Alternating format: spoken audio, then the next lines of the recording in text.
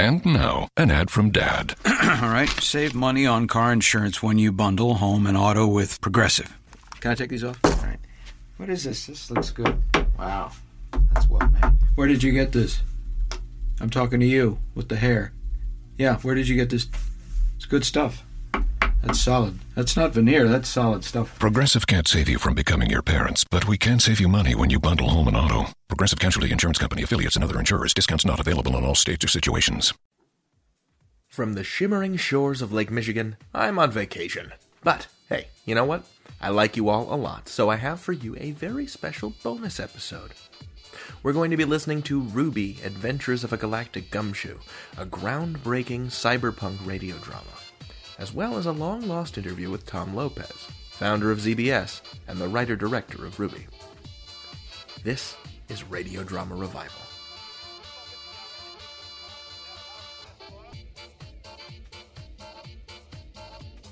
Hey, welcome to Radio Drama Revival, the podcast that showcases the diversity and vitality of modern audio fiction, brought to you by Wondery. I'm your host, David Reinstrom. We're doing a special bonus episode today because we're featuring the work of a sister show on the Wondery Network, Ruby, Adventures of a Galactic Gumshoe. This episode that you're about to hear is the first in a long and glorious series that has gone on for more than 30 years.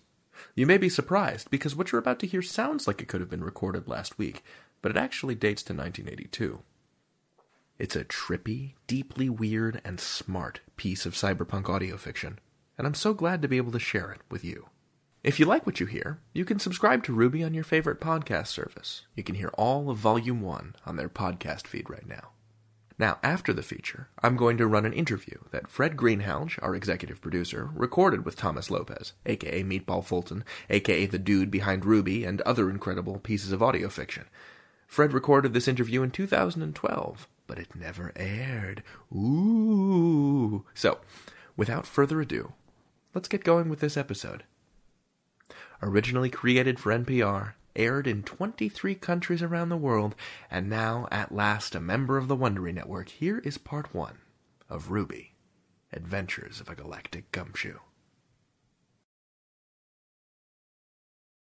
The Adventures of Ruby. The crystal city glistens in the moonlight. 3 of the 6 moons of Suma Nula are shining down, casting weird shadows in this abandoned city. Yeah, not totally abandoned. This was once an automated city. Now the rusted slidewalks no longer move. The winds blow through the broken city. What else? Whose thoughts? Oh, yeah. Slimies. Biogenetically engineered assassins out for the hunt. I can feel their mind nets sweeping the city. Okay, mind webs. Spun from cool, slimy thoughts that drift out to touch and freeze you in your tracks. So they can step up and blast you away. I move silently. I feel the mind webs searching, sifting, trying to pick up human thoughts. In the faint light of the 3 half-moons, I see someone moving across the square. Wait a second, that looks like me. What the? They cut her down. Her circuits are oozing out of her stomach. She's not human. That's interesting. A Frankie that looks like me. Oh, she's still kicking. She's trying to get back up. Yeah, its scaly back is turned. I step out. I let it hear the sound of my blaster being set. It whirls and fires. I slow it down and slip aside. A beam scorches past my head. A chunk of the city flies into the sky. Slimy is surprised. It missed. It didn't know I can control time. I smile. Here's a kiss for you. My name is Ruby. I'm a galactic gumshoe. A good one. The time is the 21st century. The planet is Suma Nula, crossroads of the galaxy. And this is my story. I call it The Big Deal. The Slimies had blasted some Frankie. She was dressed up to look like me. On closer inspection, I discovered she didn't look like me at all. Ruby. Yeah. What's your name, kid? Angel Lips. I am a Frankie. I noticed. Your circus is spilling out all over the street. I've heard. We'll find your body shop. Ruby. Why are you dressed like me? Ruby. Shut up and answer. Ruby. Look, kid. Answer, or I'll short-circuit your intestines. Ruby. Why? A tentacle is reaching for you. Yeah, a tentacle. Oh! Tentacle wraps around my facial neck. Drags me backwards through a slit in the wall. Ruby? I'm looking at a thing with 4 tentacles, 3 eyes, a thin blue mustache, and wearing a red fez. I am the Tuka. Get your tacky tentacles off of me! Certainly. But please do not reach for your blaster. The Tuka is quicker than Ruby. I doubt it. What's a ball of tentacles like you doing in a town like this? I monitor the city. They are closing in, spinning a mine net for you, Ruby. Yeah. I wonder what that Frankie did to put the Slimies on my back. The Tuka is quicker than you, Ruby. I know the Kapurian hired you. Oh, so you know that fat little rat-faced Kapoor. He has hired me to assist you. Look, tentacles, I work alone. I may be able to lend a hand. Forget it. I have a cube. May I play it? Sure. Ruby, That's right. my name is Rodant. I'm a Kapurian. What do you want, rodent? Rodant, not Rod. So what do you want? We want you to find out who is manipulating reality. Get out of here. Wait, please. My people will pay handsomely. How handsomely? Most handsomely. Sit down. Thank you. Someone is trying to control the mind of this planet. The media, Ruby. The media have given them the power. It is driving everyone crazy. Slam them against the table a few times. Crazy. And there is no end to it. Technology will only advance their powers. We cannot evolve, mutate fast enough to cope. Something must be done before we all go mad.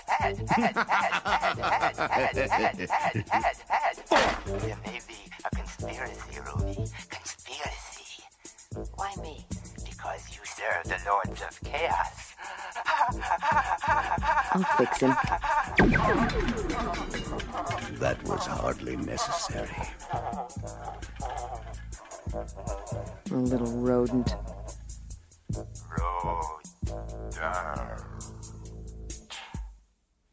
Huh.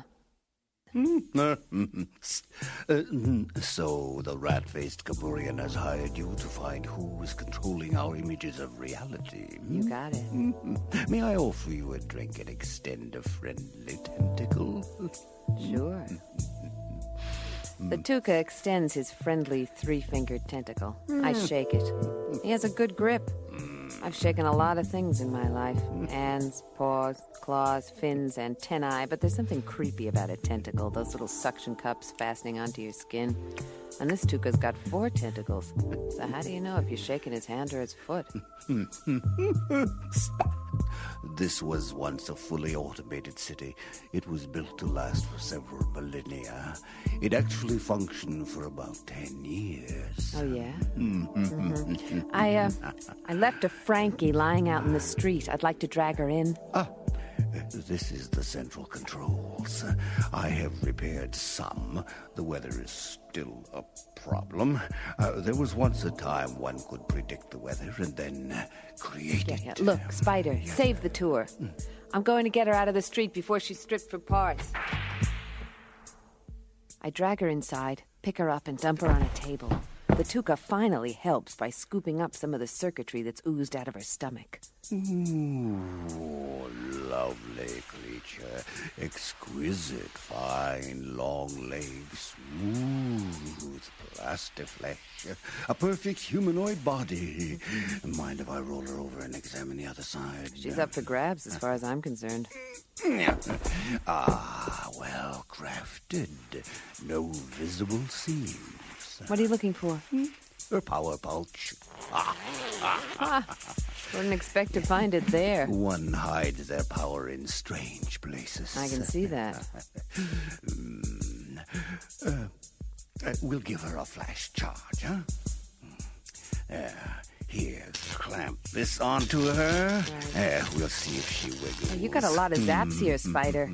Oh, don't worry. The used android market's not bad, but I hate to see her melted down before we get to... You're getting results. Yes. Move it lower. Where, here?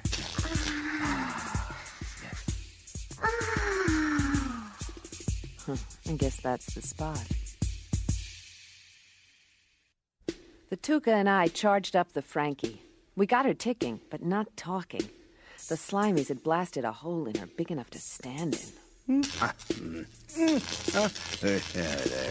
Should be able to plug into her memory.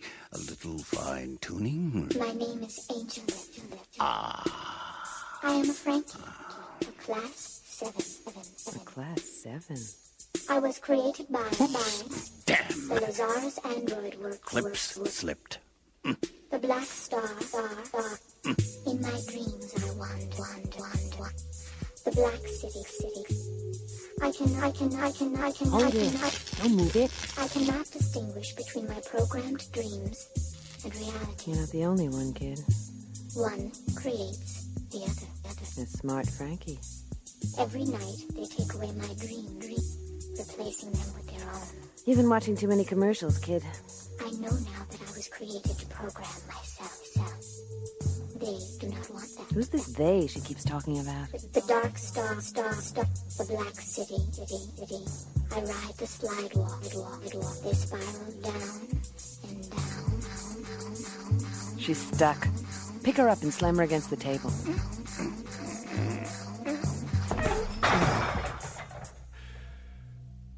She has ceased. Guess that was the wrong thing to do. Yeah. Well, I believe we can... Listen. Huh? What's that? And not only that... Another memory chip. When you consider that telepathy, telekinesis, teleportation were once considered to not even exist. Because listen to this. Because it did not fit into any known model of physics. So how could it exist? And since no one believed it exists, even though it was right under their noses, it simply did not exist. So they did not know they could do it. Listen, I know you're not going to believe this, but the stuff we call physics, but the stuff we call physics, but the stuff we call physics, but the stuff we call physics, but the stuff we call physics, they used to call magic. I decided to get the Frankie out of there, but the city was crawling with Slimies, biogenetically engineered assassins looking for me. Where can I get her repaired? I highly recommend the band of renegade techies known as the Digital Circus. Okay. So, how do I get out of here? How did you get here? Rented an air car. Well, there you go. I need a diversion. Of course. Here, we have the central weather controls for this sector of the city. It is not fully operational, still, there was a time when one could predict the weather and then create it. What do you have? Perhaps a fog. Nah, fog won't stop a Slimy. Yeah, they don't like lightning. Yes, I have been working on that. Make a little contact here. Turn up the gain, and And nothing. Ah, of course. You know the bandwidth.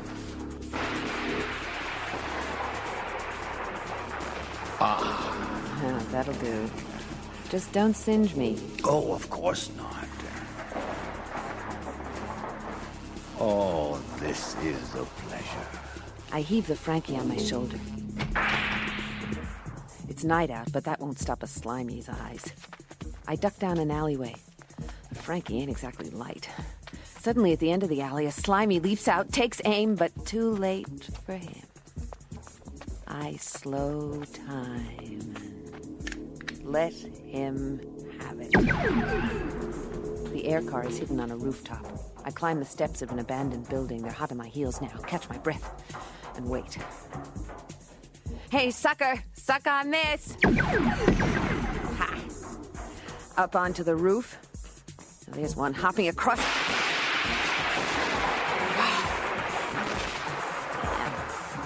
Tuca took that one out nicely. Singed his scales. Ooh, P.U. Nothing worse than burnt Slimy. Ooh. Oh, there's more hopping across the rooftops. Tuca takes out another. I hop in the air car, flip on the protective shield, and blast my butt out of there.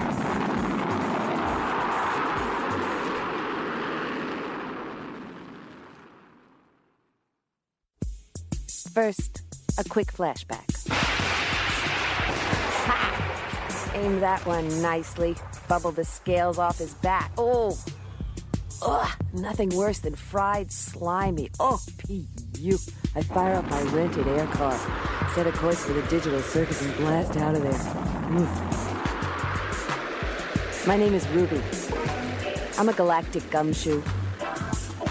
A good one. The images they create reality, Ruby. The fat little rat-faced Kapurian. We want to hire you to find out who is manipulating reality. They are replacing my dreams with their own. The Frankie, built and programmed for some guy's pleasure. I've never seen one like her. Andor, a young techie at the digital circus. What is her name? Angel Lips. Ooh, yeah. They know how to build them. Feel her plastiflesh. So real. It's warm even. I love technology. Yeah, they used to have inflatable dolls, now they got this. I hurt.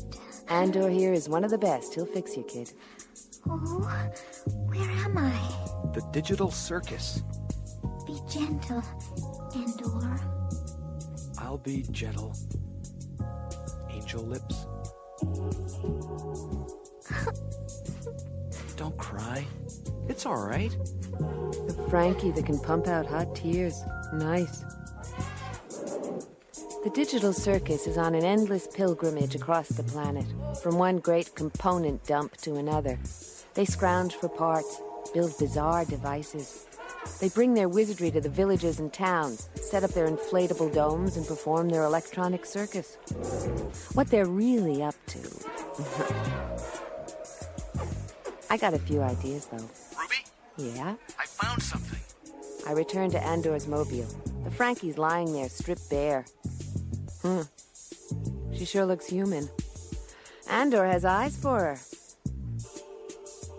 I found who had her built. Here. TJ. What's that? There's more. Teru. TJ Teru. The archaeologist. Apparently she's his custom-made model. Isn't she beautiful? Yeah. I was as big a sucker as Andor. If I could have seen the future, I would have cut her up and sold her for parts. The digital circus is setting up their inflatables for a performance tonight. That's what I've been wondering about. Yeah. Dropouts, misfits, men, women, creatures, whose creative, technical minds can't be held in check by the marketing demands of the safe regions. They move from one electronic component dump to another. They build strange, robot animals. Sometimes they take on the locals who've built their own robots. They have wrestling matches or tests of intelligence. They teach the locals what they know. They pass on the information. Yeah. When they take on the big boys, the digital circus always loses. Yeah, on purpose. They lose, because to know your enemy is to enter into combat, gather data, and appear to be no threat by losing, then pass on the information to others. The performance begins! Classic 3 rings. The digital circus begins with the invocation, calling forth the blessings of their guardian spirit, Nikola Tesla. Yeah, he wanted to give free electricity to everyone. Tesla believed that energy didn't dissipate, that you can take a small amount and amplify it. Didn't fit the known physics of the time. It's our minds, that's the problem. The lights dim out. The crowd falls silent. Huge generators suddenly fire up. Towers take shape before our eyes. Bolts of electricity flash back and forth. Tremendous arcs of electricity crackle overhead, and there he is, Tesla himself. He's sitting there, reading a book. He's wearing soles on his shoes that look a foot thick. Bolts snap and sizzle above his head, filling the dome. He stands up, looks at the amazed audience. Free electricity for everybody! And then he goes back to his reading. Yeah. Tesla has given his blessing. You, out there, you're the performance. I left the digital circus and headed to the nearest jump port. From there, I hopped south to bounce down on the edge of the Great Zebus, a jungle. I rented a slither truck and plowed further south through the tangled mess to the site of Professor T.J. Tarew's dig. We're uncovering what we believe to be one of 6 ancient Nulian cities. One for each moon? We believe so. You know, according to the myths, there were once 7 moons orbiting Sumanula. Yeah? What happened to the 7th? Well, that's why they call it a myth. Whatever happened to the Nulians? There's much speculation as to why an entire civilization should no longer choose to exist. You figure it was their choice? Well, that's the theory. And what's your theory? They may have evolved into some higher form, you know, no bodies. Oh, yeah? What then? Light? Sure, light. Light.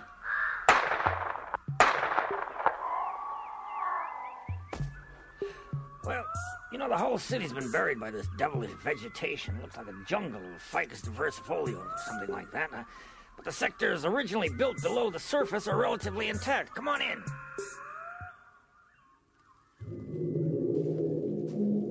Interesting. Yes, certainly. You know, we've finally broken their language code. You know, the language has puzzled us for a long time. Problem was, the scholars took it all so seriously. It was under our noses, and we never saw it. So what? Well, they had a great sense of humor. They constantly joked about things. Possibly everything was a joke. They were masters of punmanship. Punmanship? Yeah, sure. It's hell trying to translate puns. Try one. Well,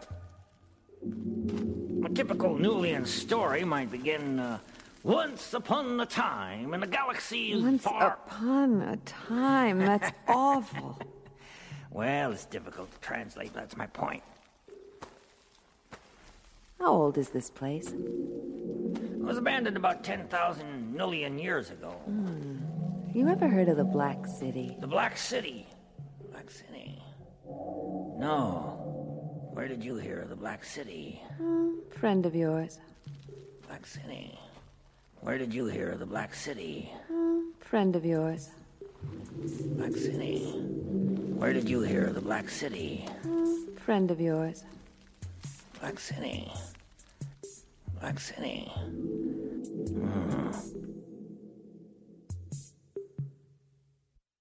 I find myself below the Great Zebu's jungle, down in Professor T.J. Tarew's dig as they burrow about in an ancient city. There's a vast underground system here.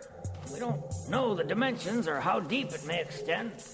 But I assume you have reasons other than passing interest in archaeological digs. Yeah. Has to do with your Frankie, Angel Lips. I see. She was built for you, right? Yes.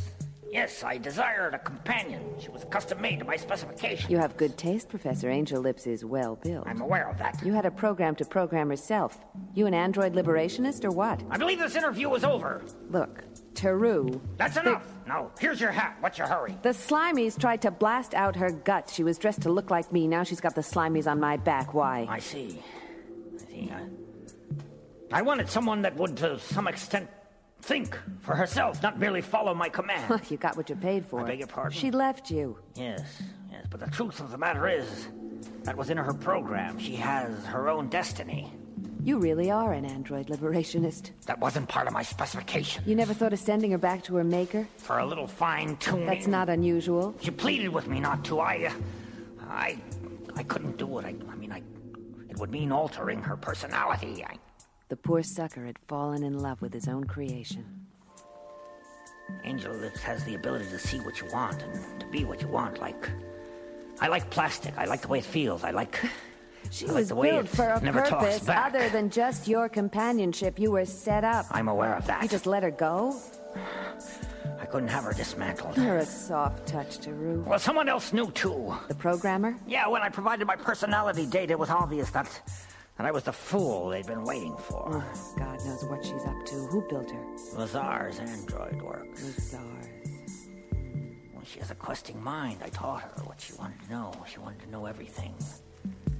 Everything I know. Why? Everything I know. Why? Everything I know. Why? Well, she has a questing mind. I taught her what she wanted to know. Why? She wanted to know everything. Everything I know.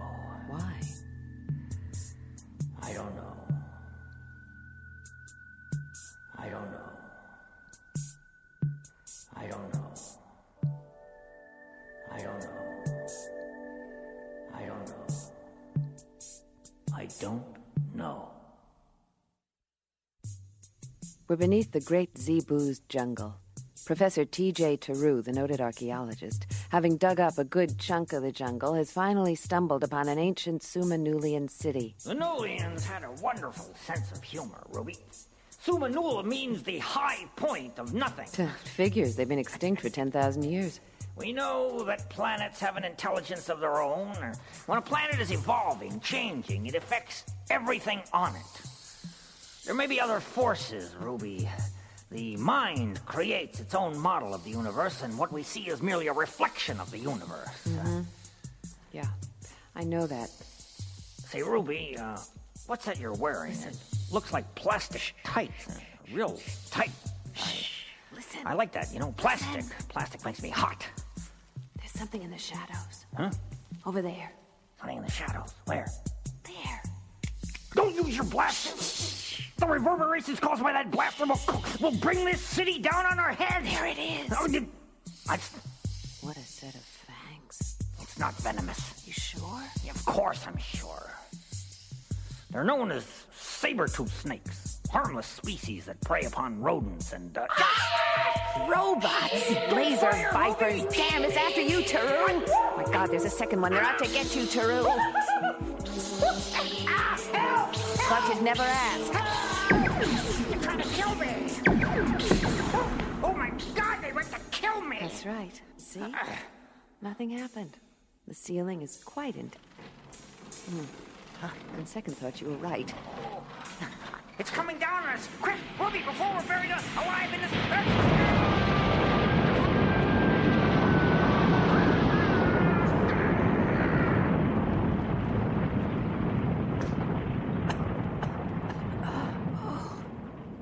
Are you okay? Taru? Professor? Oh. We knocked down a wall. There's a whole other world down in there, a subterranean city. What's that? Some black furry fellows.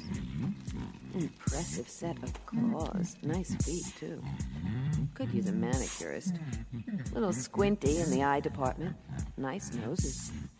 They sure can smell me. What can I say? We all sweat. I hope you guys are root eaters. Yeah. My name's Ruby.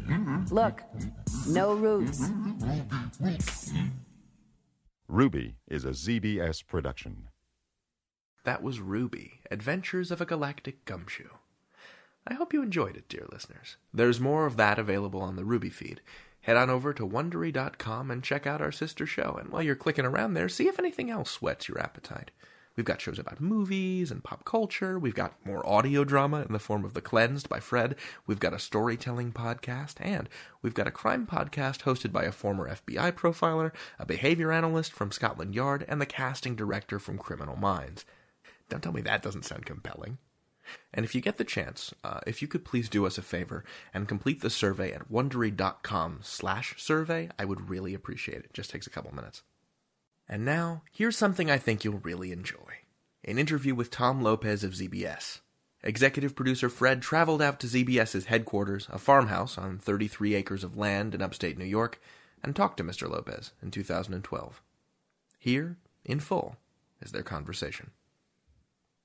Yeah, so we're here on Fort Edward, New York at the ZBS Foundation headquarters here with Tom Lopez. Hey, Tom, welcome to the show. Hello. Do you just want to talk a little bit about what's happening now and kind of what stuff you're currently working on and just sort of the state of audio drama as you see it from your seat today? Boy, I wish I knew what was going on. From my end of it, I'm like everyone else trying to figure out the internet, and that's what we've been talking about. Like,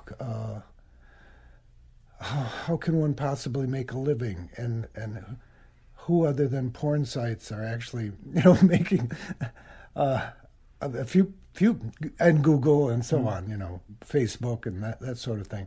But so part of that is trying to understand what this relatively new means of reaching people, since radio stations rarely play radio drama anymore.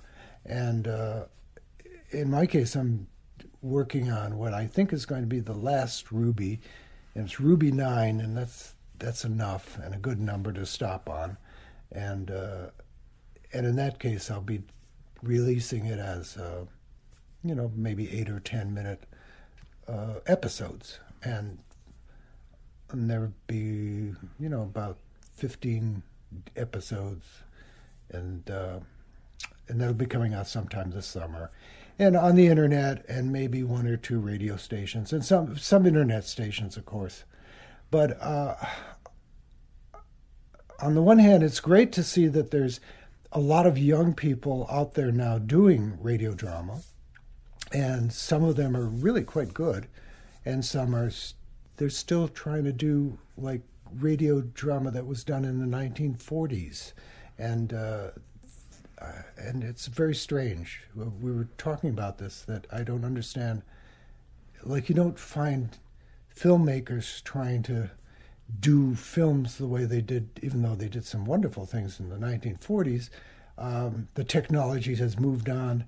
And it's interesting that some people's minds, they still want to reproduce the way, the old things were done. And even, some of the, like Orson Welles and so on, he would never, had he been around, he would never be doing what he did back then. He would be out there trying everything else. Yeah. And so I guess there's certain people that just kind of like to push the edge, and others, they play it within the known perimeters, and that's fair enough too if they're doing like good work.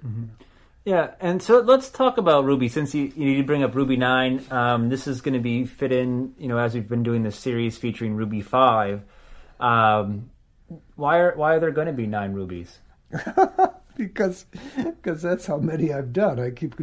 I started off with Ruby, and then I said, okay, maybe I could put in another grant, and back then you could get grants now and then, and I'd call it Ruby 2. I didn't know what to call it. And then there was Ruby 3 and 4 and 5 and 6. And so why a 9? I think it's because I don't know what else to do. And I did do a fundraiser telling people that I was going to do this. And so I feel obligated that having taken people's money, even though it won't be nearly enough, I may be able to take some more once it comes out. And, and that's always something that fascinated me is that people that like your work, that you can do a fundraiser and say, especially if you have a not-for-profit organization, I tend to think it's a little bit easier. Not that hardly anyone is writing it off on their taxes, I suspect. But you can say, look, I'd like to do this, and then people give you money, and then you do it, and then you sell it to them. Which is strange, but it's okay because people are used to supporting public television, public radio, and that kind of thing, and they see and they understand how it works. It isn't like it's just not the same as the normal commercial. Yeah. Well, and we were chatting. We've been talking to you and I about how the internet.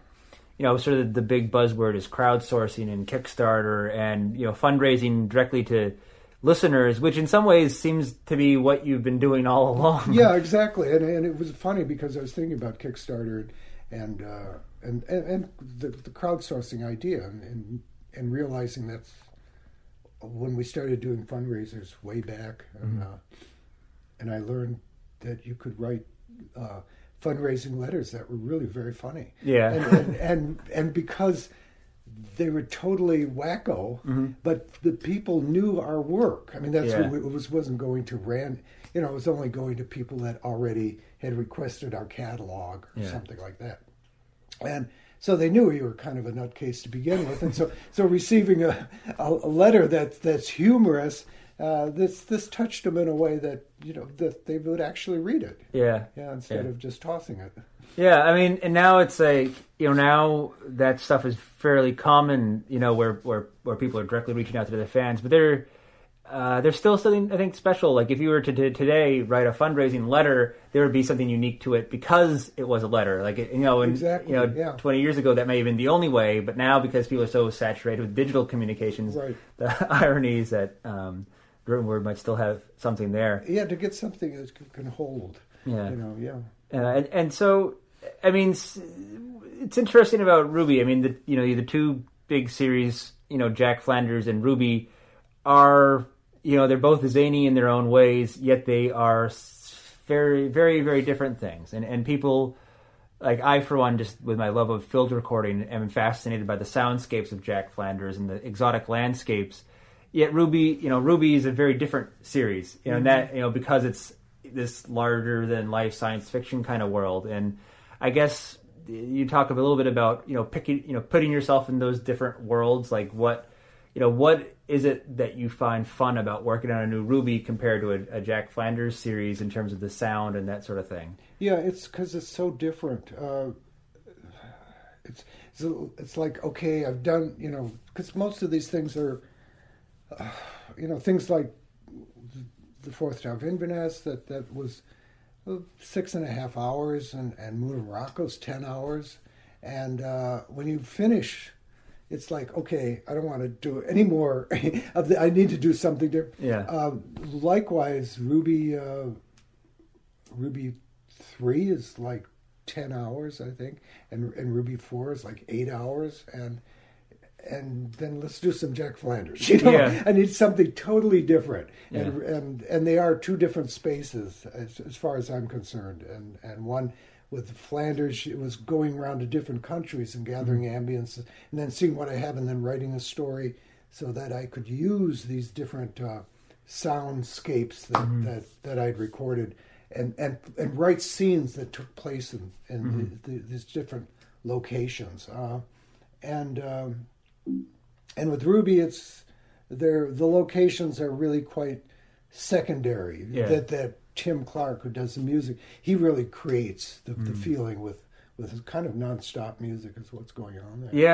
Yeah, and another thing that I think is somewhat ahead of the times is like the short format segments. Like today, people would be like, "Well, that's podcasting." The way that you would have the little chunks, of the dramas that ended up being a 10-hour program, yes, and you can buy it if you download it today. You're going to hear it as a 10-hour program, but that was not how most people originally heard it. Yeah, no, with the Fourth Tower, it was like 7-minute episodes, and then on the weekend, then you got to hear the full half hour, and likewise, Moon of Morocco was like 12-minute episodes, and then they were put together into 1 hours for stations that didn't want the dailies. They were these are daily episodes, and Ruby was 3 minutes a day, and only by chance there were certain stations, KCRW in Santa Monica. Okay, it was a great station to be on, but they wouldn't take a daily. So I said, oh, okay. And I never thought of Ruby as being anything but a daily 3-minute episode. So then I decided, okay, well, I'll put it together into half hours for them. But the music, every episode starts with a recap. Okay? Now, which Ruby, being a detective, the genre is that it's usually a voiceover situation where the detective sets the scene. And when I was writing it, I said, okay, like how am I going to do a recap of something that's going on for 13 weeks, right? I mean, and then I realized, and also too, Ruby was put together with talking to the audience research people, or his name was Tom Church at the time, at NPR. And I said, okay, I want to do this series, and I'm thinking of something of like 5-minute daily. And he says, no, too long. Maybe too long. More like 2 minutes or something like that. Or 3 minutes or so. And I said, okay, well, all right. And I said, but it's going to be continuing story. He said, oh no, 2 strikes against you. He said people are only going to be listening, catching an episode now and then. I said, well, okay, what if I have a little recap at the beginning so that you wouldn't have to have heard, so it sets the scene up. And he said, okay, that's good. And he said, when are you going to air it? And I said, no, what do you suggest? And he said, drive time. People going to and coming from work. And that's what we call the drive time radio drama. And that's actually when stations played it. And some both go morning and afternoon. But what was interesting that happened, and I realized that all I had to do with, in terms of recap, it didn't matter anything else that had happened before. It didn't matter. All you needed was to set you up so you would understand what you were about to hear, not what happened. You don't have to do a recap. Just says, okay, this is where I am, and so that you could say, okay, here wait, and then the things that would happen. If there was a reference to a character, an ongoing character other than Ruby, you would set that up. And so the recap was 1 or 2 sentences at the most. Well, what happened was when it was put together at half hours, because the music was already mixed into it, I could not cut the recaps out. So every 3 minutes it recaps. Okay, now you would think that this would be a problem, but no, because the genre is that with the detective always steps in and sets things up. I mean, that's the way it is often with film, and certainly in the tradition of radio detective stories. Blah blah blah blah blah. So one of the most positive things that I never could have anticipated was it was the most popular thing we'd ever done, and the reason is the problem with radio drama is half hour, 1 hour programs, whatever, is no one tunes in at the beginning. I mean, we're talking about radio now, not internet, okay? And you would just catch it. So the problem with radio drama always suffered from was that somebody came across it, sounded interesting, and started listening, but it was really hard to know what was going on. So unless you really kind of liked the form, you would then listen for a couple of minutes and then tune into a different station. Well, with Ruby, every 3 minutes told you where you were. Yeah. And it was just by chance we were recapping the thing. Yeah. So if you could last the 3 minutes or 1 minute or whatever it was until the next recap happened, you get caught back up. Yeah, and you could be boom right there, and it Yeah. wasn't like you had to figure out what has happened, because when you're doing a normal half-hour story, you can't just keep stepping in an hour here, an hour here, but there you could. Yeah, no, and that's something something about the pacing. It works, and so I mean, when coming up with this story, the concept of Ruby, I can tell you have a love of like film noir and detective stories and that sort of thing. Like how much is Ruby your classic detective, and how much was you just trying to take that and kind of like the format and then do something totally wacky with it? It's really the latter, yeah. Yeah, do something totally wacky. To mix it up. Yeah. I mean, I have a great fondness for, I remember as a kid hearing these radio detective stories, and I like the form, but I'm very limited in terms of as a writer, since I write my own stuff, as to what I can actually do, and also too, it's like I don't have an interest in doing a lot of things, even if I could do them. I still I don't want to do traditional detective stories, even though I have a great admiration for people that can do it and do it competently. I really want to explore. I want to know, okay, what else can you do? And once you've done it, then, okay, I've done that. Now what else can I do? It's like, and you do this too in your own work. You're constantly pushing the edge and trying different things and saying, okay, let's try this. What about this? Yeah, I mean, and one thing that's fun about the radio drama format is that you can just as easily have Ruby traversing the land of Zooks as you can have a detective in San Francisco in the 40s. So as much as I love, San Francisco in the 40s, why not go and travel to that alternate planet? Because you can do it just as easily. Or you can have Jack Flanders, get tranced out and then end up in an alternate universe trying to work his way out. I mean, that's what's really fun. Yeah, there's something about all these other dimensions that have always fascinated me.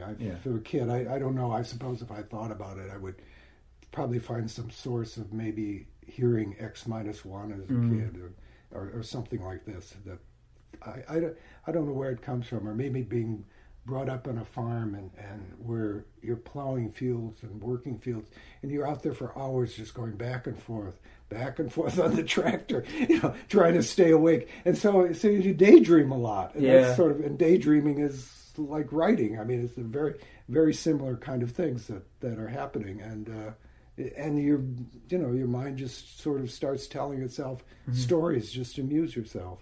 Yeah, and then you eventually start telling them to other people to amuse them too. Yeah. And it's so fun. So is it? How does it feel to be coming back to Ruby? I mean, you've done some other stuff. You did the steampunk Jack Flanders stuff, as well as the Lady Windermere things. You did the 2-minute film noir, the 2-minute horror stuff, and so it's been a little while since a Ruby production. Right? It has been, yeah. It's got a little steampunk in it. Yeah. It's got a little Lady Windermere in it, and what it is since Lady Windermere was the same actors that I use in Ruby, only they were doing these sort of fake English accents, till some of them fairly competently and some not so competently. But that's part of my writing. It's part of the joke. And but so in this case, they switch back and forth. They're actually on a moon that is a kind of futuristic retro steampunk Victorian, moon, a society that's been set up, and so they have to go incognito. But they're Ruby and Taru and Kapoor and so on. Yeah. And the only one that doesn't go incognito because the guy who's doing the techie his name's Andor, which is really based on Bob Bilecki, who built the studio there. And it was through Bobby that I learned about Tesla. And, Tesla has now become... And, this is when Ruby came out, it was 1981 or something. And Tesla is like part of it. Yeah. And it's really an homage to Tesla. That's the digital circus, was they paid homage to Tesla. So they do some of the Lady Windermere, and they switch back and forth between their normal and also pretending to be these other people. And and it's like old friends. It's very. I like the idea of once you have characters that you know about, they kind of are living in you, and you're using the same actors and you know other actors too, but for the main characters, so you can hear their voices. So it makes writing so much easier, and it's kind of like a big party that's getting together. I mean, the first Ruby was, I guess, about 81, so you know, been doing keeping it going. But it's I think it'll be fun, but it's exhausting too. Exhausting in the sense of getting all these cats together at one time. And hoping that everybody really shows up on time. yeah, that's the hardest part I've experienced. Yeah, and it is fun. You know, many other places people think you're nuts if you hear voices in your head, but with writing radio drama, that's the best way to be. Yeah, so let's talk about, I mean, your place here, Thomas. There's a lot of history. You took me on a little tour of your studio, and, you know, you've been producing radio drama here for a lot of years, starting with the Fourth Tower of Inverness. And, I mean, just, you know, there are a couple other interviews out there where you know, talking about the genesis of ZBS, but I think it'd be fun if, you know, how does it happen that you have this really nice, you know, voiceover studio out here in upstate New York? We were lucky enough to find someone that had an inheritance, and he was a journalist in New Orleans, and we were originally going to set up in New Orleans a studio. We'd met someone who had an inheritance, but not nearly enough, but he couldn't get his life together, and so the other guy came along. We were able to lay it all out. Okay, here's the cost. Here's blah blah. And in that case, since a bunch of the people were like from Westchester area, and they decided, and then several of us were now working in Montreal, said, okay, let's find a place that's midway, because we'll do business with both places, New York City and Montreal. Well, once we left the station, we never did anything more with Montreal, and we found ourselves 3.5 hours, you know, north of New York City, and meanwhile, also within on the Hudson River, but we were on the eastern side of the river, which happens to be Washington County, which is a dairy county, and we started off with the idea of without going into the detail of it, but of doing you know, we started with ZBS Media, which was a commercial, supposedly money making, and realizing we're going to make money, so let's create a not-for-profit, and no one knew what to call it. So we ended up with ZBS Foundation, and then we found out about it some months later that foundations are often endowed and so on, you know, which we weren't. But anyway, we're stuck with the name, so we stayed with it. But luckily, because we were on the other side of the river is Saratoga County. And Saratoga County has gotten arts funding because it's more artsy. And the New York State Council on the Arts, we went to them trying to get a grant for a radio project, but they weren't interested in radio. But they came up and they checked us out and they said, this is a great location, you know, and how would you like to do an artist in residency program? And that would mean bringing artists up from from New York and spending a week up here. And back then when we first started, which was about 73 or 4, I'm not quite sure, 73 I guess, they didn't really care if the artists did anything. They could hang out for a week if they wanted to. And it was and it funded us for, I think, that project, for about 8 years or so. Yeah. And then later we were able to get the National Endowment interested. So then we were able to get artists from various parts of the country. And Allen Ginsberg was up here for a week. Wow. He was great to sit down and chat with, I'll tell you. And Peter Orlovsky, and they did a record, and and Laurie Anderson who does Superman. And a lot of other things, performance artists. She was up here a number of times. And she left with Bobby, my engineer, and that's how I got to learn how to engineer, thanks to Laurie, because I didn't have an engineer. And Phil Glass worked on Einstein on the Beach, and on and on and on. All, like a lot of artists over the years. And they were interesting because they would live with us for... then later we started doing shorter projects, that is week-long projects as well as sometimes 3-day or 4-day, depending on if it was something. So various video artists, a lot of video artists were up here. Somebody by the name of Bill Viola, who does really good work, and different filmmakers, independent filmmakers. It was all experimental sound. We didn't do any straight sound at all. Doing ambiances and record music, or not music, but strange sounds for dancers, and just lots of, and a few radio projects too. Actually, were in there too.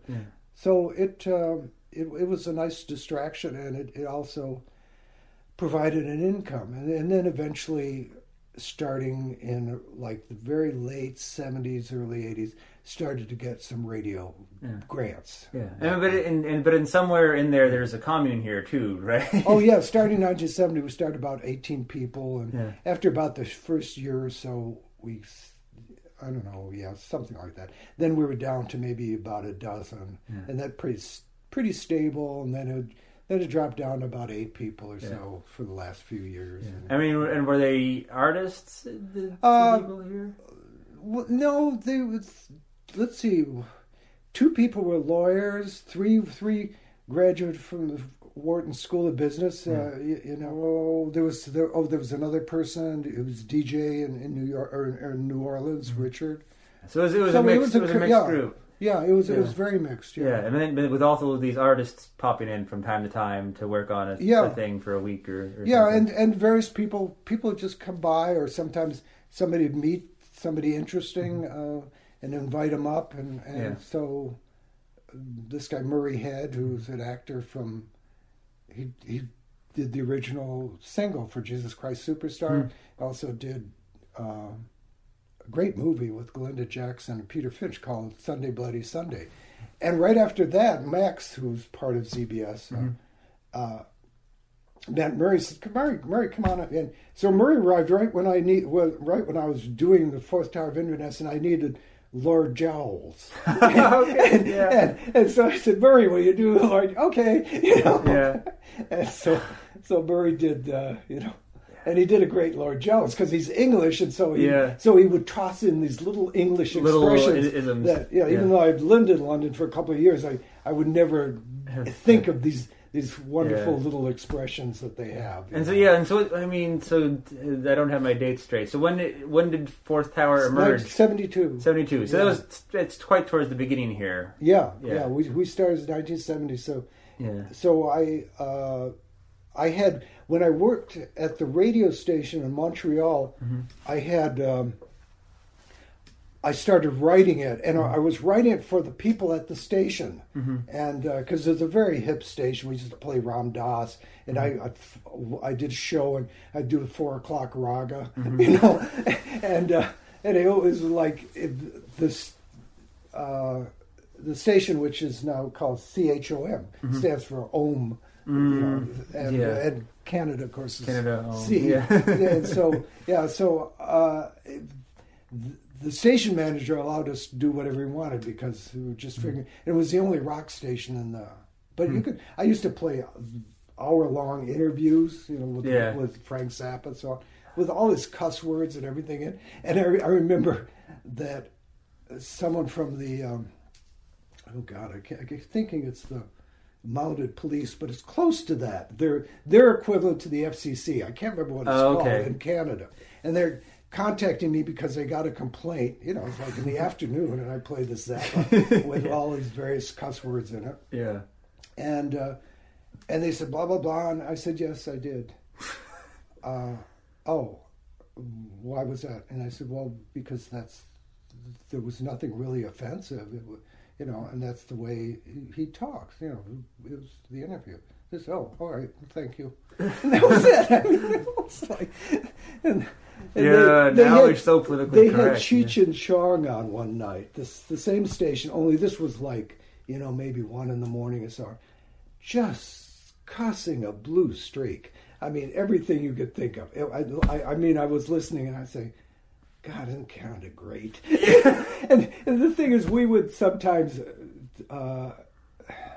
like 2 or 3 in the morning, finishing a show and whatever, and a bunch of us would like go out, and there was a park near, only a block away, good sized park. We'd be sitting out there and talking and so on, and saying, can you imagine, this is like 1970, okay, in 1969, whatever, and they said, can you imagine doing this during the summertime?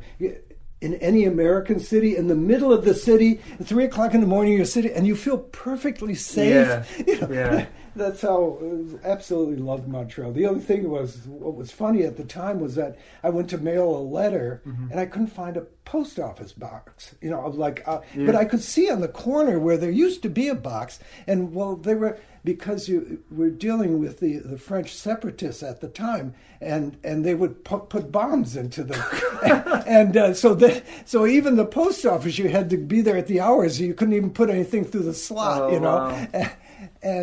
And even then you felt, except that one night in the middle of the night, I don't know, like about 2 a.m. or something, I heard an explosion, and they blew up a good part of an office building, which was only like half a block away. Honestly, I rose about 1.5 feet off the bed. I was just shot up in the air. Whoa, but even then you felt perfectly safe. Yeah. It was like a great place to live. I mean, it's in some ways such a remarkable era, and and now I see us in this digital environment, and there's something like we were seeing your studio earlier and seeing like the big, metal equipment and the stuff with the really nice knobs, and just working with multi-track for the first time, and really having to be quite innovative about how you went about recording, and which I think is a point that's worth really appreciating now, and how easy it is to have 64 tracks in Pro Tools, but there is something about tape, and there is something about just kind of the era that has preceded this era in terms of what creative opportunities started emerging, with the stuff that was really quite remarkable at the time, and has sort of led to the way to what we have now. And it must be fun to have experienced that, and to be able to do stuff with 4-track recorders. In some ways, it was more innovative, I think, and I'm not saying, I'm not calling for the old days, because I really like digital, and I really like working with automation and so on. Life is so much easier. But in other ways, people were constantly trying different things, and to see, it's just like some of the early music. You listen to early Beatles, where the stereo, the voices are on one side and the music's on the other side of and these things as they learn to work with multi-track and what you could possibly do, and it was fun and very creative. Some people that technicians and recording engineers were so open to, let's try this, let's try that, and so the possibilities, we were talking about this earlier, not on the interview though, that the possibilities of stumbling upon something, because usually my best ideas have come by accidents, or sometimes it comes when something does not work at all. Like, an example is getting off to the side. We'll try to get back at. But when I did Ruby, 65 3-minute daily episodes, and I recorded. I had there was a particular actor that I'd never worked with. Well, all of them I hadn't worked with before, and I did not like the way some of the scenes came out.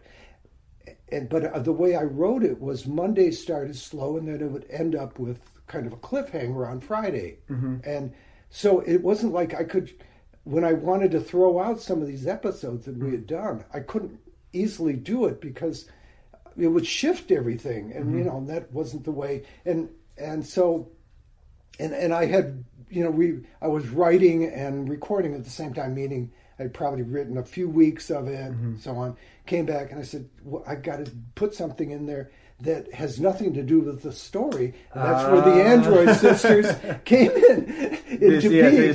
They were filler. And I could drop them in wherever or whenever an episode wasn't working and I had to throw something out. So that was in the earlier days of analog. It was fun because often to get multi-track you had to have a number of machines all rolling at the same time, and sometimes they were synced up but not by any sync pulse, just simply by your having a start point and you going around and starting as many machines as you could at the same time, and sometimes things would happen and you go, oh my God! Isn't that great? Well, you were telling me the Blues Pirates earlier. I think that would be fun. I was in New Orleans and gathering sounds and sometimes you come across street musicians and I record them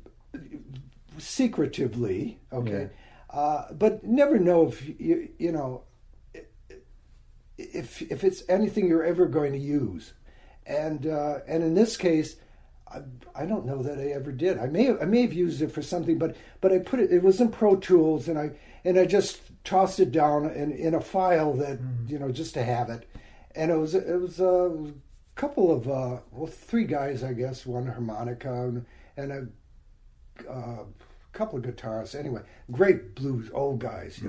These guys are good. And they were out in the street, and I was just standing there and recorded one song of theirs, and I had in that same file for some reason these pirates that had been recorded some time ago, and it's like all they were doing was going har, har, har, this kind of thing. It was a bunch of guys in the studio doing this. Doing my pirate choruses, okay. And so I'm listening. So I sat down. And I decided, I can. This is a surprisingly good recording, little EQ, and it'll really be a nice piece. And I'm listening, and then I'm hearing, this blues guy playing, and then I'm hearing har, I said, what the hell, And I don't remember this, and then I'm hearing har har, and then I realized that I had on another track, and only upon occasion these pirates would come in, and it sounded like they were playing in a pirate bar. One of the blues guys, oh yeah, play it, and they I hear like a great YouTube video in the making here. yeah, this is true. Yeah, and so that's what's so like for your work. How much was experimenting with like the concept of stereo versus like the concept of story. How much was to experiment, and how much was I'm really captivated by this character and I'm going to keep exploring this kind of story world. When we started like 1970, stereo was except maybe for interviews and this sort of thing, was pretty much established. They weren't doing left and right channel, like the Beatles or something. Yeah. So that part of it was, but what happened after I did the Fourth Tower, and I had been, when I was living in London, I hopped down to Tangier to do an interview with the writer Paul Bowles, and when I was there, we did an interview. Those mono, had a Ewer recorder, German-made recorder. A wonderful little recorder, and we were wandering about, the Medina, and then on the outskirts of Tangier, and just talking and interviewing it all at the same time.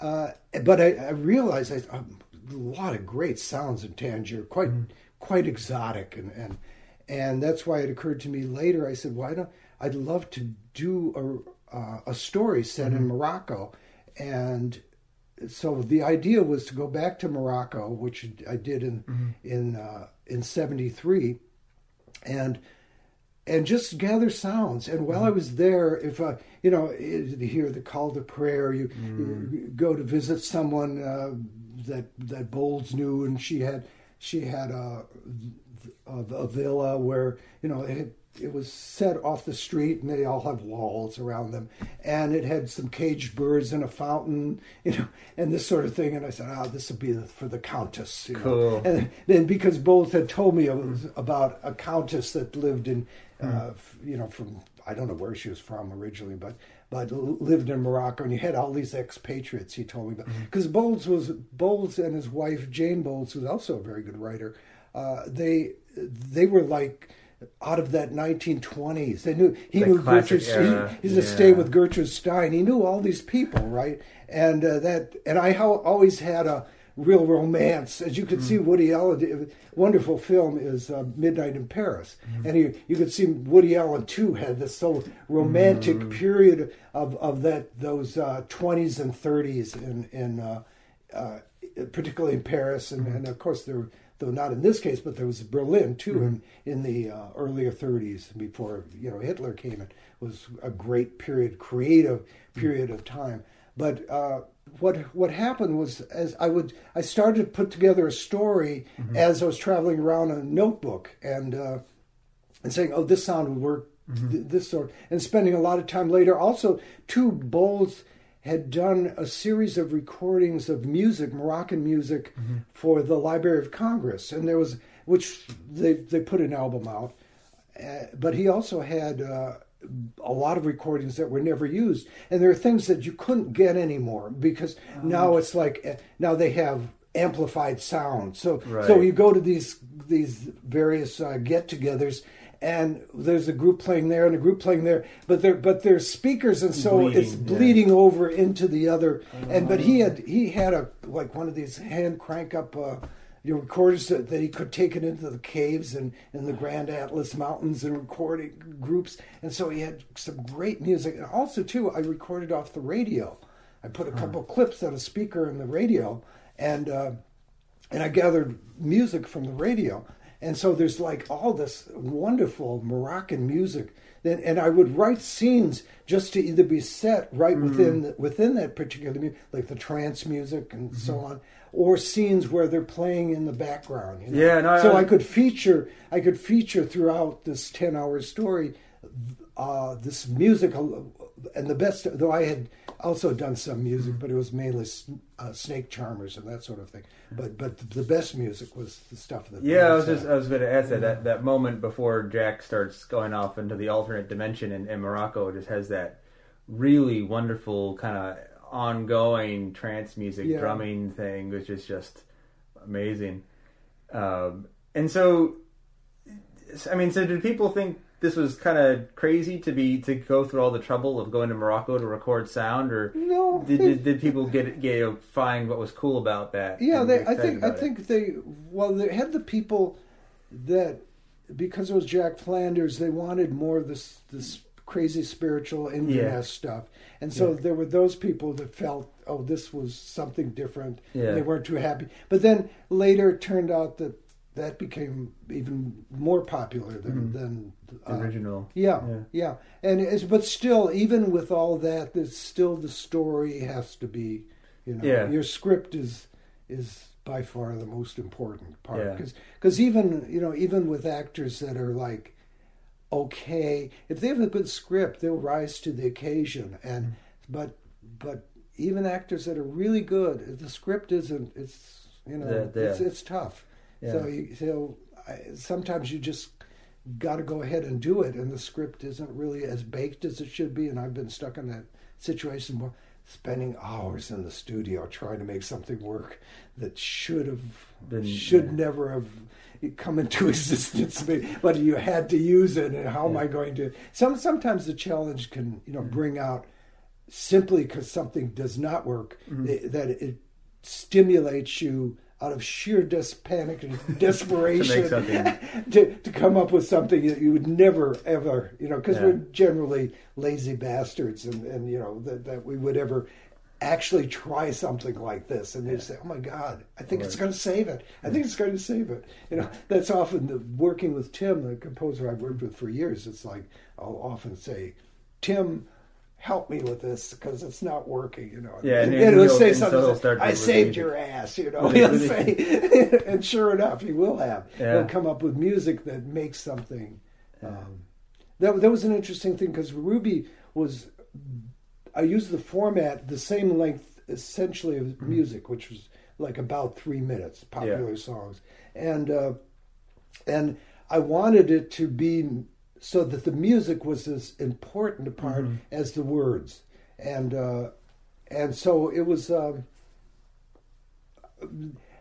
I realized that most of the time, I don't know the way it is now, but it used to be that if you had radio drama, music was kind of background, so on. Yeah. That you had solid talk.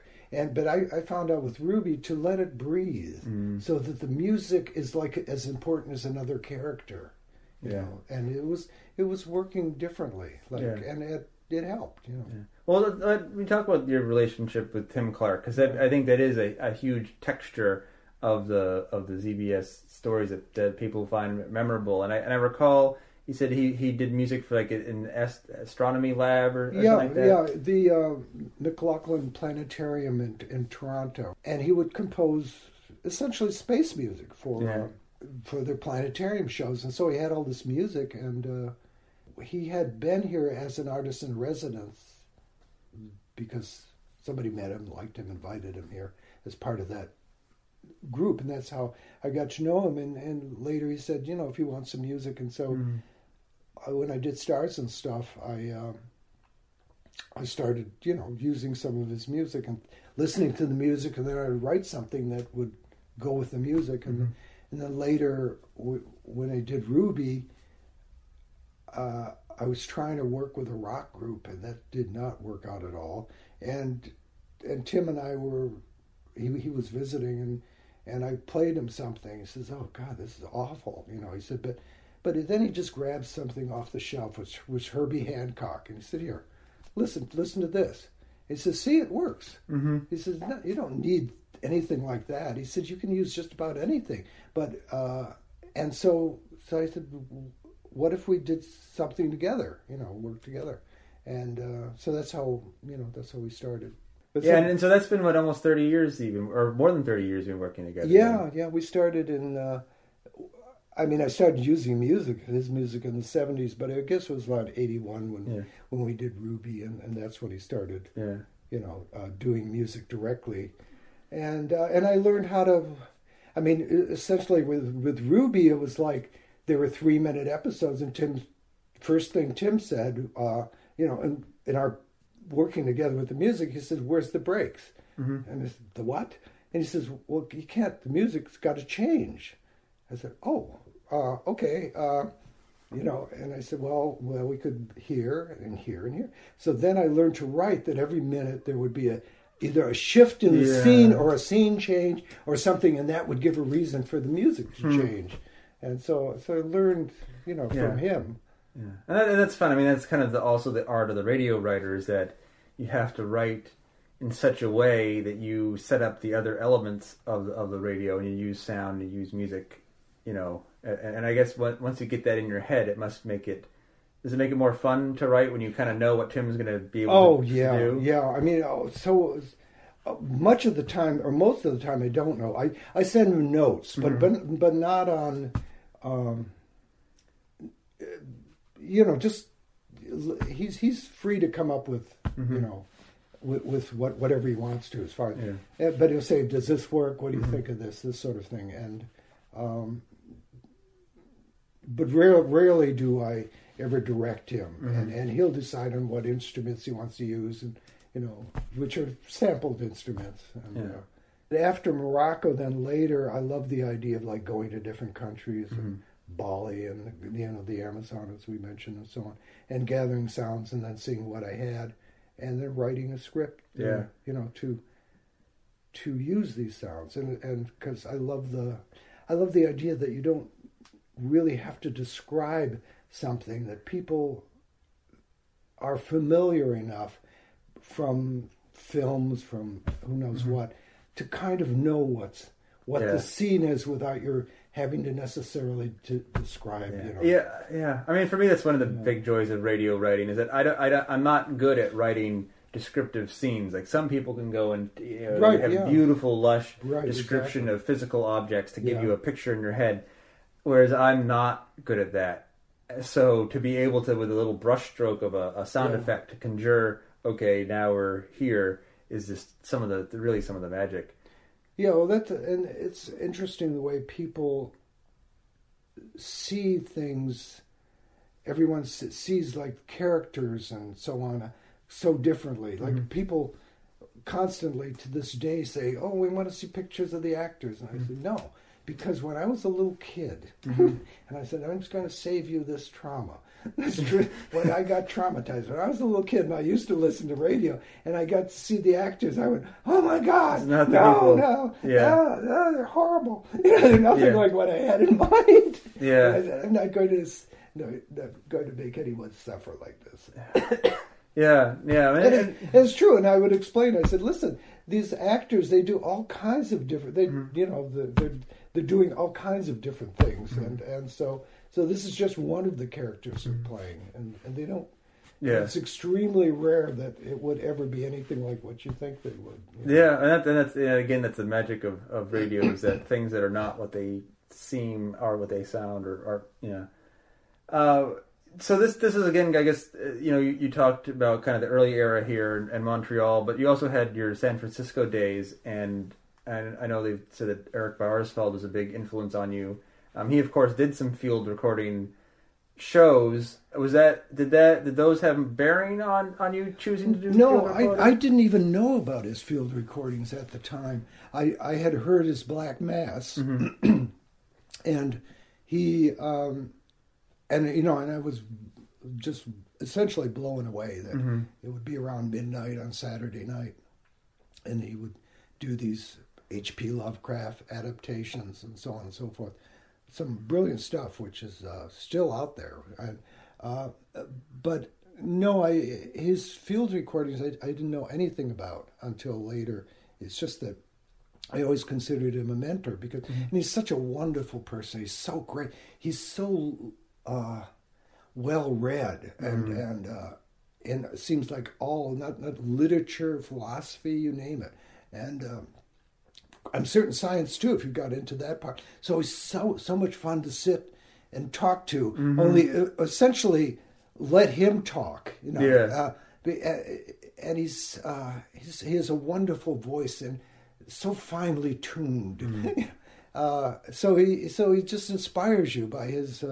And I don't. What is he in his late 80s? I think something like that. Yeah. I mean, still sharp as ever. Yeah. It amazes me, that I've interviewed him before to hear about what. KPFA, you did interview him. Yeah. This was a couple of years ago, but to hear what KPFA was like at that time, you had people like Randy Tom, who are people are so familiar with this amazing film score work, but that comes out of this radio experience, and that they're doing all these radio dramas, and I think that's something that people should appreciate, that radio stations or communities around the radio led to these wonderful film artists meeting people that later inspired them and doing film work. Well, Pacifica Radio, of which KPFA was, that's what we're talking about, where Eric worked. But and they also have WBAI in New York, KPFK in Los Angeles. There's one in Dallas, I guess. I can't remember what, but I think they have maybe 5 stations. Anyway, they were always kind of political leftists, but very arts, and allowing for creativity. And so a lot of people got their start at KPFA, and I did too. I mean, they said, "Oh, you got to learn how to if you want to do radio, you got to learn how to edit." And they gave me a kids show, and they said, "Take out every other word, splice it together with it." And so the first thing I took out was elephants, right? And elephants was like about 3 inches long, and I held it up, and I was absolutely intrigued. I said, "Wow. Just think this tape has elephants," is what it is. But also, the funniest thing happened, and I did this, and I felt this like tingle, almost a static tingle of electricity pass through me. It was like I held it up and I said elephants, and it went zing, and it was like, I think an awful lot of my life is going to be spent doing this. Yeah. It was like a vision of the future is what happened. And it was so funny. And of course it did. I edited tape up 2 days ago. I still was editing tape. Yeah. Because there was splices on something that kept popping off some old tape I was trying to transfer into digital, and rewinding it, the splices go pop, and then I have to stick them back on again. But and like, what's still fun for you after, at this stage in the game? We can talk a lot about how distribution has changed, but in terms of story, do you feel like, what do you feel like your stories have changed in character? Do you feel like what sort of things are you curious about? Yeah, that's an interesting question. Part of me saying I've done what I wanted to do, and I'm not quite sure why I'm still doing this, except I don't know what else to do, and so it's still like, once you've done something, you really don't want to do the same thing again, and because it's not like working for somebody where you have to keep cranking it out and filling a space, and right. It's more random than that, and so it's interesting. The challenge is, I think, more in format. Formats have always fascinated me. The Ruby, the dailies. I've always been. To me, I was more fascinated by form than content. I've always felt if I could find an intriguing form, that I'll always find content to pour into that form. And the neat thing is, when you're writing, and I used to tell people this, I said, think of all the different possibilities that you could use this for. If it's a daily, okay, I can also put it together as half hours. Talking with radios, still half hours is a form that's used a lot. And I can also put it together as now CDs and downloads. This sort of. So think of all the different, because once you've written it, it's very hard to break it up and say, oh, I think this would work. You're kind of stuck with it. So that's why form has always fascinated me. But now it's more. It's more in terms of the new area of distribution. I don't really want to go into distribution because it's kind of a quagmire, but of internet and what may work there, and but I don't have any of the answers in that area at all. But that's kind of in terms of other things that are trying to do something different. I've kind of run out of. Now that you asked the question, I've kind of run out of the I've done these 3-dimensional with this Fritz, the binaural head. That's sort of sound that's all around you, sort of, and it's a great form, and it was fun writing and working with actors and this sort of thing. But and it is a lot to do, it's a lot of fun to do, but it's also a bit more costly because of. You have to you don't do it in the studio, you do it on location and this and that. And even though I really like the idea of location recording, I'm feeling old in that I don't want to keep driving myself in doing things that are really difficult, that take a lot of energy. And as you know, doing location recording, I mean, the rewards are wonderful because you get sound, a realism that you can't get in the studio. I don't think, but it's a lot of work. It really is. Yeah, and it's interesting about form, and it feels like, almost like with poetry, where that like there's like structured poetry and free form poetry, and there's a lot of power in a structure. And with radio, like podcasting kind of makes form not matter for audio work, but I think at the same time it still does. Like I still think like the discipline, like there's a reason that short installments still serialized still worked, in the days of radio, that still apply today, even though technically you can have a 4-hour podcast, you can have a 55-minute podcast, you can have a 43-minute podcast. Right, it doesn't really matter. Exactly. But at the same time, I mean, really, your daily, drive time, Ruby, is a podcast before podcasting existed. Yeah, I guess that's right. Yeah. Just that's people were listening to their car stereo instead of searching the iTunes store. You do have a lot of the steampunk stuff. Out of curiosity, what's gotten the steampunk? You did Windermere, you did Jack Flanders. Now it's why I got fascinated with steampunk. Somebody look it up, Google it if you don't know. I'm not going to try to explain what it is. I think most fans here will know. Yeah, okay. But was the absurdity of it. I mean, it reminded me of Dada. I mean, it isn't really. But it reminded me of Dada in the sense that it was so absurd. But when I say absurd, I don't mean in any, stupid or something like that. It's just that taking something that existed back in the days of Jules Verne and the Victorian age and the top hats and the carriages and the bustles and parasols and you name it and the various royalties and all this sort of thing, and to see that a whole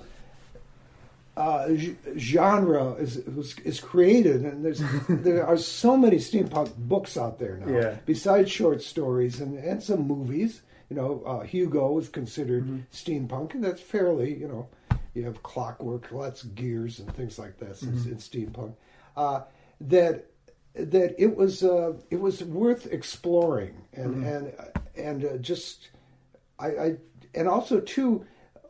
Radio Real, which is an internet station, they have a steampunk channel. They have 4 different channels. They have a diesel punk channel, I think, and a steampunk channel.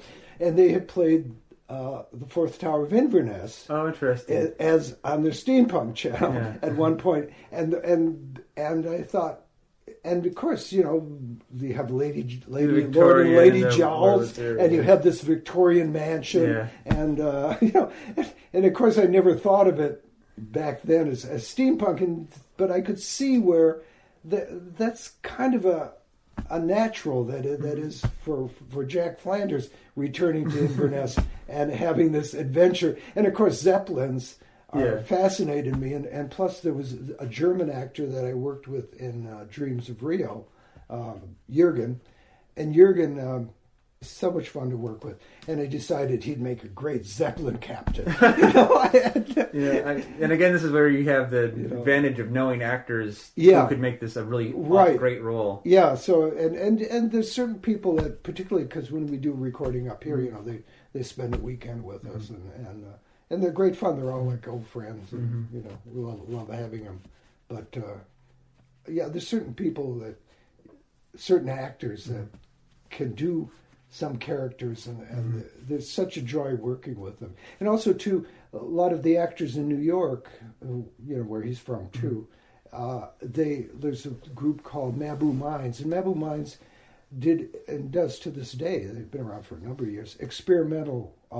They do a lot of Beckett and all sorts of things, Inesco and other original works and so on. Very and so they were great people to work with, because Mabou Mines, they're actors, which one of them is Ruth Malachek, who does one of the Android Sisters, and they're the type of people that I would I'd write a script, and then sometime by the time we got to it or whatever, we'd be doing it, and one of the actors would say, "Oh, why? I don't understand this. What's happening here?"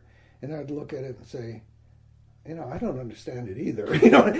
Now, normally, you tell an actor this, and as the director and writer, saying, I don't know what it is either, it kind of freaks out some people, right? Yeah. Meaning, it's like, whoa, because actors are often, not very secure people. Yeah. But the Man Who Minds people, they say, oh, okay, well, let's see, and we'll figure it out. Yeah. And because they knew the character, and they would figure it out. And then I'd say, well, how do you think they would say it? And they tell me and say, okay, let's use that. That's great. They were great. They were so inventive. And Bill Raymond is somebody I work with too. He does Taru and he does other people. And he sometimes would just toss in things. Yeah. And some of the best lines I think I've ever written, he'll just toss it in. And I guess that's the pleasure of working with actors who just get it and love the medium and get you worked with. Yeah. They're like old pros that have been around for a long time. Well, great. Well, Tom, thanks so much for taking the time. And, there's such a huge catalog on your website, zbs.org, plus the new stuff you're coming up with. And, maybe people who are hearing Ruby 5 here are going to go back and hear earlier Rubies and then hopefully stay around to listen to Ruby 9 and just enjoy kind of the whole history. 1981 to 2012 is what a great run for the characters. So thanks so much for taking the time. Thank you. Thank you for that, Fred. So we are running out of time today for this podcast. Like I said at the top of the show, I'm on vacation with my family, and Lake Michigan is calling my name. But before I go, let me just ask you once more to head on over to Wondery.com/survey. It's a handful of questions, and it'll only take a few minutes, and it will help us a lot. So, thank you. And now, it's time for credits. But if you'll permit me, I'd like to hand the microphone over to my Uncle Arnie, who has a way better voice than I do. Thank you for listening to Radio Drama Revival. Our producer is Matthew Boudreau, a deadly dangerous sleuth in his own right. He always keeps a laser knife in his boot and a space ace up his sleeve. The music you're hearing comes to us courtesy of DJ Stranger Danger of Oakland, California. You'll find more of his work on SoundCloud. Our researchers are Monique Boudreau and Heather Cohn, who spend their days with fiber optic cables jacked into the backs of their skulls, forever learning and forever watching. Behind it all is Fred Greenhalgh, the executive producer, the Kingpin. Clad in a suit made of spider silk and diamonds, the world is his executive suite. The stars themselves are for sale. He makes this whole thing go round. Your host was David Reinstrom. That's perfect. And then I need a sign-off from you, because I wasn't sure how to end it. Just a sign-off from me? Mm-hmm. Mm-hmm. And this is David's favorite uncle, Arnie Sachs, saying, until next time. I should say favorite uncle. And this is a real union actor signing off. Oh, shit. How much do I owe you? Every time I hear this song, I get an ache I can't shake, a pain I can't explain. It puts a strain on my brain, baby. This is Arnie saying, next time. Is that really how you signed up? On one radio show. Or I feel like a blind man going for an open window. I can't feel no pain this morning. That was the 1970s, so it was a totally different thing. Until next time, sweet dreams and pleasant thoughts. I'm using all of those, by the way. My favorite uncle, too? Yeah, well, maybe.